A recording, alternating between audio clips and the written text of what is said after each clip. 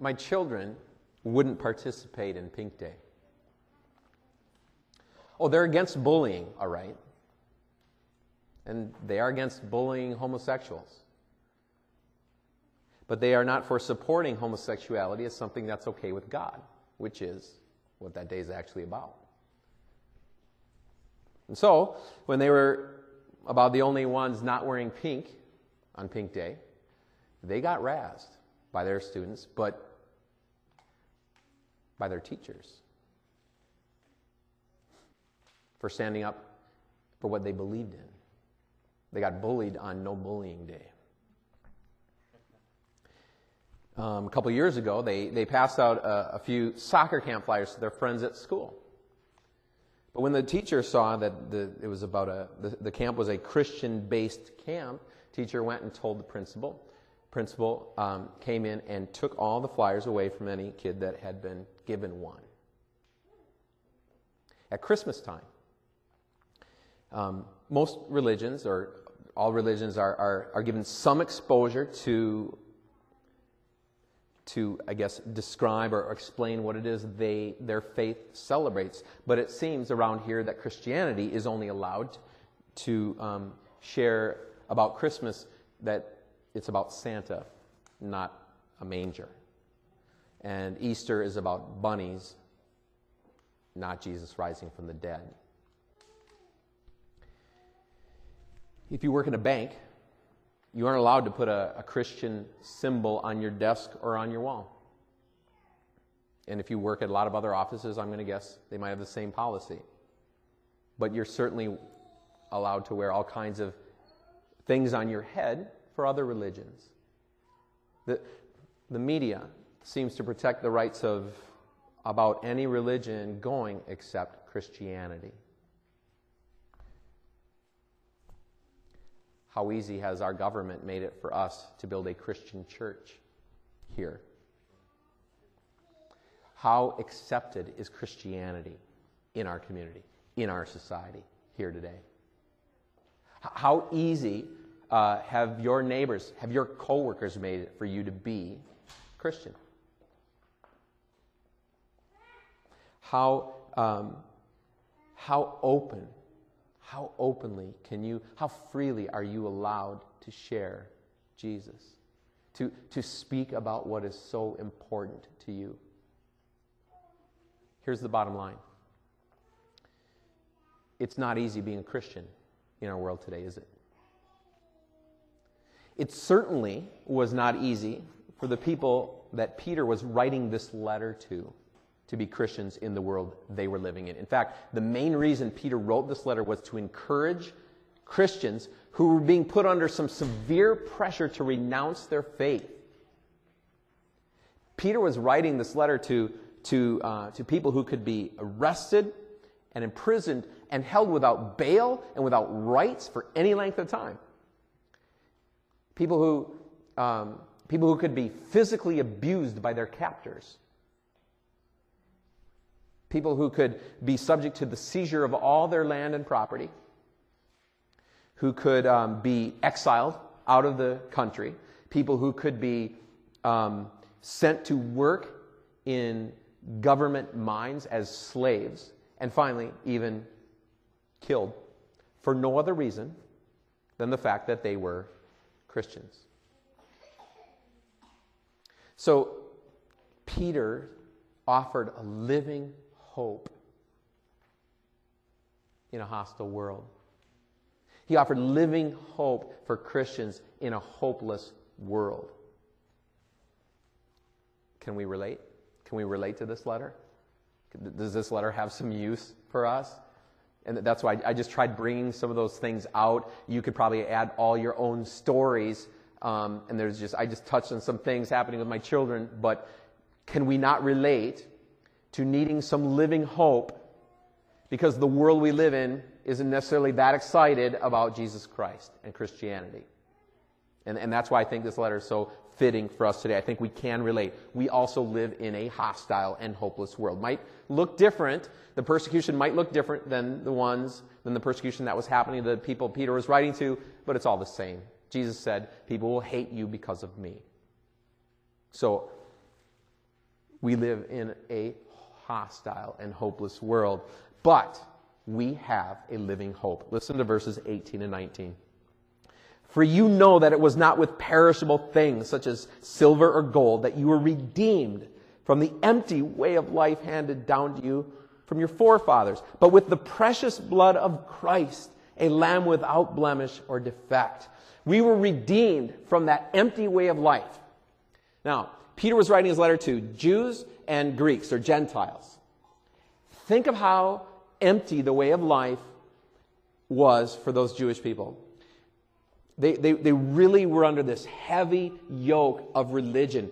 If you know anything, they had to keep all these rules from all these rabbis in order to make sure that they were making God happy and they were in God's good graces. They had to follow all of these rituals and rituals to help them follow rituals, but rituals that had been emptied of God. Empty. But if you were a Greek, probably even more empty way of life. If you were Greek, your destiny was decided by three mysterious women called the three fates.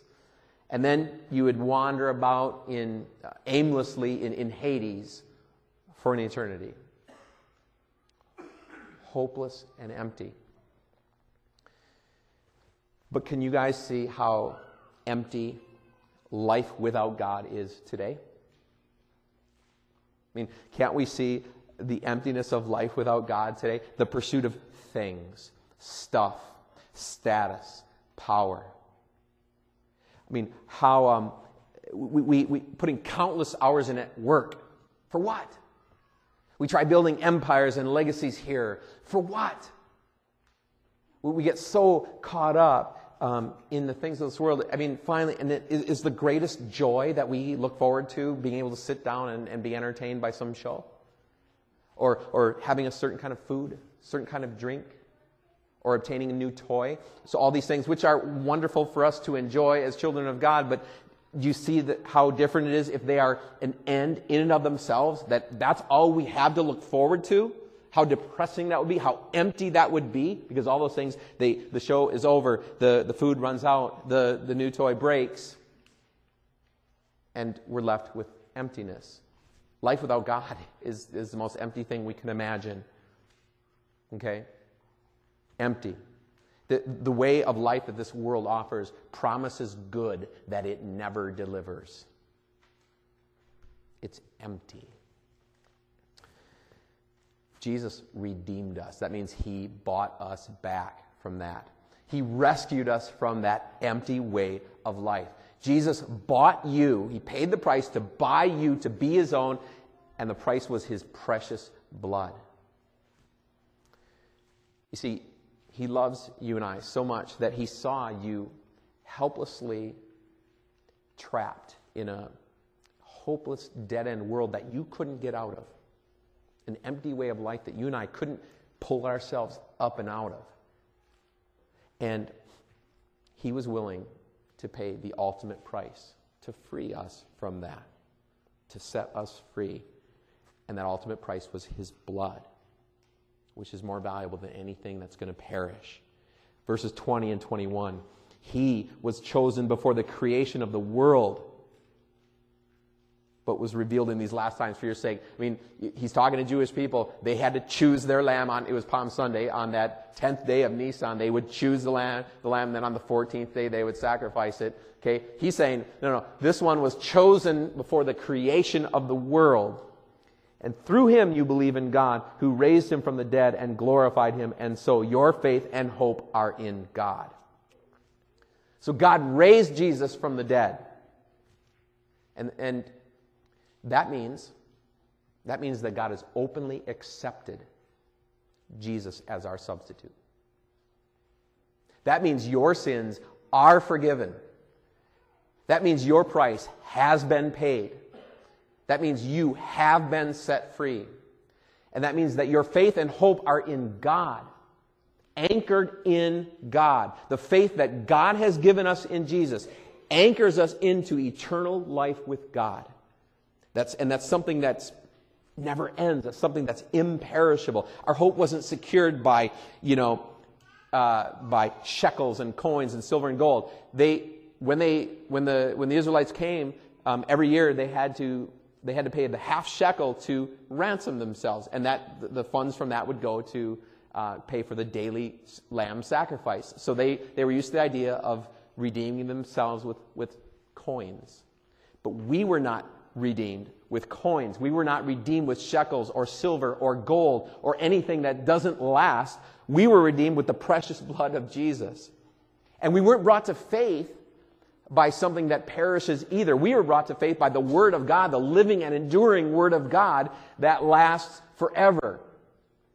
So our hope is living. Our hope lasts forever. Since we were born again of imperishable things, that means that we will never perish, as John 3:16 tells us. So, therefore, 13 and 14, the beginning now. Therefore, and that was all what was laid down in front of us. Therefore, prepare your minds for action. Be self-controlled. Set your hope fully on the grace to be given you when Jesus Christ is revealed. As obedient children, do not conform to the evil desires you had when you lived in ignorance. So, therefore, since you have been given this living hope, the living hope of Easter, and if you remember the last line from our intern sermon last Sunday, since even angels long to look into these things. And here's the next word, therefore. Therefore, what does it say? Prepare your minds for action. Now, the original language says, gird up your loins, gird up the loins of your mind for action. Gird up your loins. Yeah, there's some snickering because who talks like that? It just sounds awkward, doesn't it? Gird up your loins. It's awkward for us. It's weird and strange for us. It wasn't for them. I suppose I can demonstrate because they wore tunics, which was like something like this. It was a long, loose robe, outer robe. And so if I was going to go to work right now, or I was going to go run a race or do something that required action, I'd have to probably do something about that. So when it's time for them to go to work or do something active, get into action, they would take the long, loose part of their robe and they would tuck them up into their belt.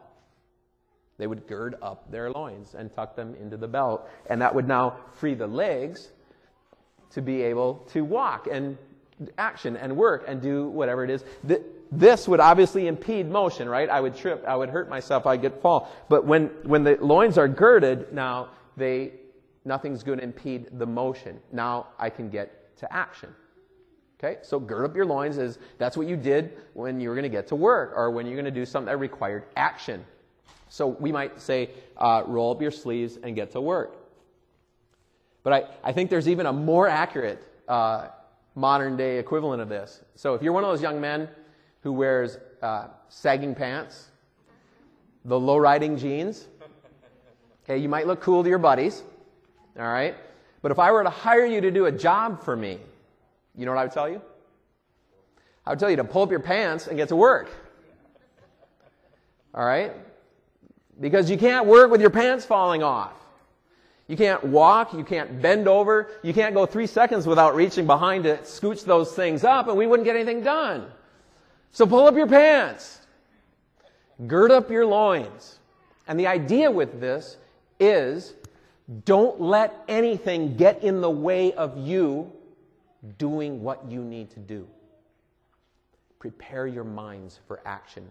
Gird up your loins. Get ready for action because you got the sense of the persecution going on then and now. Living the Christian life in our hostile and hopeless world today and back then is not a walk in the park. As God's children who have been bought by Jesus' precious blood and given the hope of eternal life, we need to be prepared. We need to be ready. All right? Because we're going to be assailed on every side. We need to be prepared for action. But this is the big one. Never forgetting this. Set your hope, it says, fully. Set your hope totally on the grace that God has given you in Jesus. That will be so apparent and obvious when Jesus returns. When our hope is in Jesus, whom we know is returning, it gives us a whole different mindset with which to live life. It gives us the mindset that we're not just sitting around here like this world is all that we have, like this is everything there is. But it gives us the mindset that, hey, we're just, we're setting up a tent. We're just visiting here for a little while, but we don't belong here. And that's the main point that I'm pulling out of this text today, that we're strangers here on this earth. We're here for a while. We have a job to do here, but we don't belong here. And when our hope is set fully in the Jesus who rose from the dead, it helps us with the mindset of knowing, yeah, I belong somewhere else. I don't belong here. Then it says, don't conform to the evil desires you had when you lived in ignorance. As Christians, we don't trust our desires. We trust in God's Word. But I know how it is for probably everyone here, right? We want to be obedient children of God, to thank Him for what He's done. But we're so prone to slipping back into our old habits and our old ways. Maybe it's because you're discouraged with living the Christian life. Maybe it's because you have weakness with lust or greed or selfishness. Maybe it's because there's a certain thing that you just think you have to have. Or maybe it's just because your life is a train wreck and you feel that your old habits are where you're going to go to find comfort. But listen, don't do it. Don't do it. You have been anchored into something different, something eternal. You've been given a different hope. You've been anchored into this living hope because of Jesus. So don't go back into that old way of life that God rescued us from. Live in the realm of this living hope that you have with Jesus. Be different from the world that you aren't part of anyway. Be holy, it says. Be holy. Listen, God has already made you holy. You're already holy on the inside. So now the outside should start looking like the inside. Look at verse 17. We're going to concentrate on that one. Since you call on a Father who judges each man's work impartially, live your lives as strangers here in reverent fear. We aren't supposed to look like the world. We're supposed to be different from the world.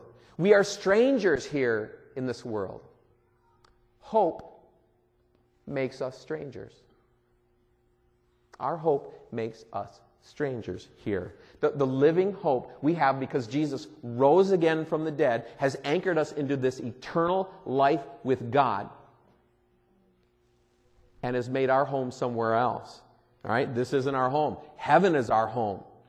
Okay? We are strangers here. We don't live here. We're just visiting here. So let's live like it. But we so often don't, right?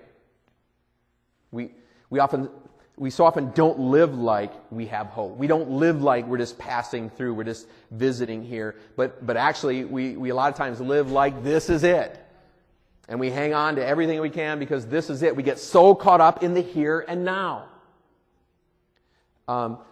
Just the temporary and trivial stuff that fills our time, huh? If you were to, this would be embarrassing for each one of us. If you were to replay the video of, I don't know why I did that, but if you're going to replay the video of your one day, what it is that your mind thinks about over the course of one day, I don't think you'd want to share that with anybody. And I think we'd be shocked to see how much of it is really centered on temporary, fleeting stuff. How much time do we really spend centering ourselves on this eternal hope we've been anchored into by Jesus, defeating death for us and giving us a home that lasts forever? How often do we live just centered on, that's where I live, and so while I'm here, I'm going to do this and this and this to help others go there, but that's where I live, and I'm just not going to be bothered by what's happening down here. But no, we get bothered pretty well by what's happening down here all the time. How important really is that next thing we acquire when I'm living with the realization that Jesus has acquired me? And fear. Why do we get so afraid of so many things? The believer fears God, and so has nothing else to fear.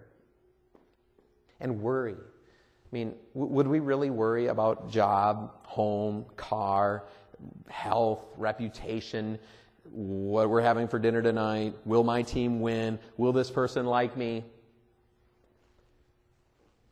If I'm living with the realization that I'm anchored into eternal life with God because of the living hope of Easter. And don't we often feel like we're wandering about without any purpose? That we're aimlessly wandering about in this life and we don't really know what our purpose is? Would I really be purposeless when I know that my hope is anchored in a living Lord who has defeated death for me? When I'm living with the living hope of Easter and I'm anchored into that? Friends, hope, and I'm talking about the living hope of Easter, makes us strangers here. It gives us a whole different mindset with which to live. And here's a wonderful way to just illustrate this. One of my favorite stories is the Shawshank Redemption.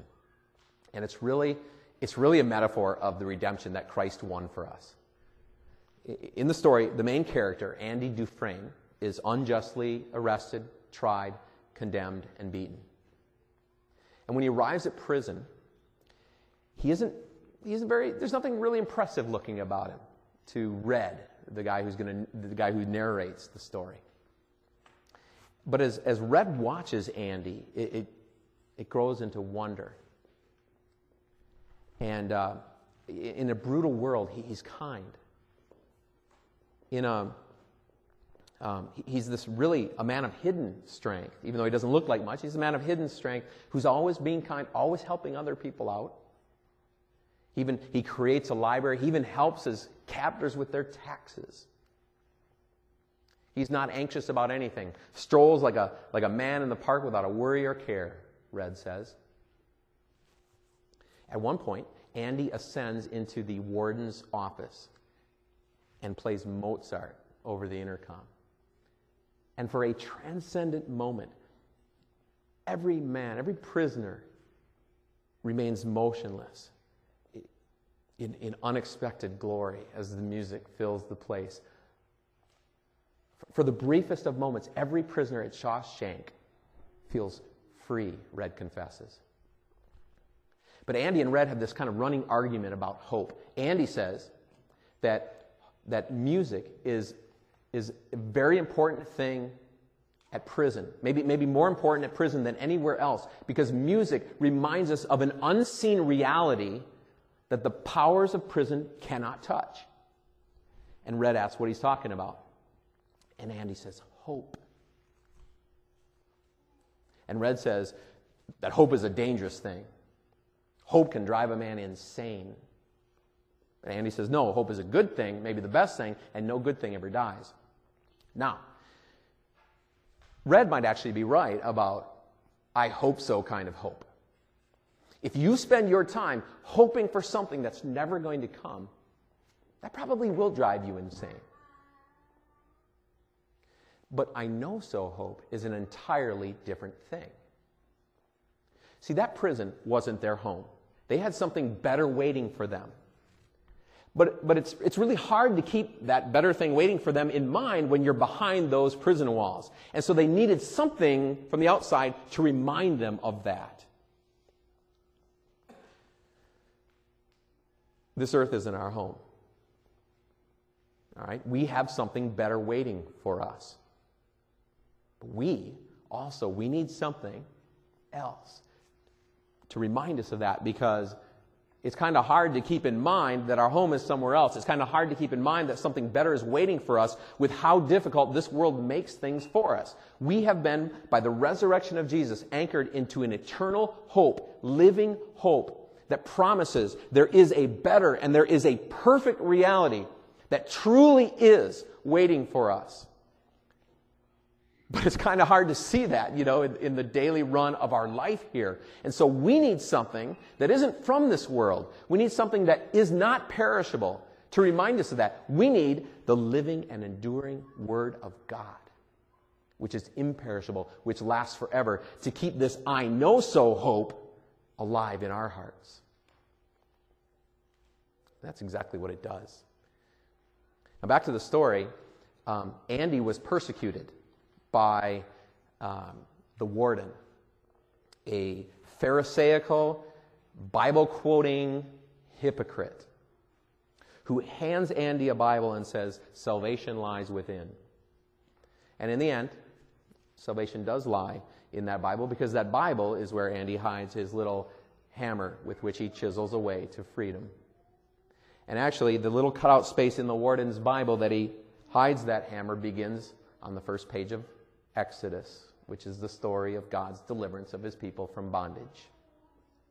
So Andy suffers then a hell of sorts as he crawls to freedom through 500 yards of prison sewer pipe, half filled with sewage, and comes out on the other side, cleansed by the river and the rain, and he raises his hands, bathed in light and freedom. And if you don't see the resurrection there, you haven't been watching. Because his empty cell is the beginning of the end for the regime of the evil warden. Judgment cometh, and that right soon, reads the sign in his office. Friends, Jesus came here to set prisoners free. He came to set people free from prison. He came to set us free from prison. He suffered hell for us. He paid the ultimate price for us. And then he triumphed over death. And because Jesus rose again, his resurrection has given us a living hope. It has given us an I know so hope that there is truly a better life waiting for us. And that kind of hope isn't a dangerous thing. That kind of hope is a necessary thing. See, at the end of Shawshank Redemption, Red, when he finally gets out of prison, he finds out that life without hope can't sustain him. And so his only options are suicide or doing something that gets him put back into prison. Except that his friend Andy made a promise. And Red trusted that his friend would do what he said he would do. And so at the foot of a tree, Red finds that Andy paid out of the treasure he acquired through suffering for Red to join him off the coast of Mexico, free and full of hope. And in the final scene, you see Red's friend Andy, dressed in white, rehabbing a fishing boat on the coastline, right on the edge of the blue Pacific, and Red, a free man, walking out to join him. Friends, Jesus' resurrection has given us a living hope. It has set us free from an empty way of life. It gives us a living hope that this isn't our home. Okay? We are strangers here. We have something better to look forward to. Hope makes us strangers here. So let's not live like this prison is our home. Let's live our lives as strangers here with the joyful living hope of Easter. Amen. And the peace of God, which transcends all understanding, keep our hearts and minds in true faith. In Jesus' name, amen.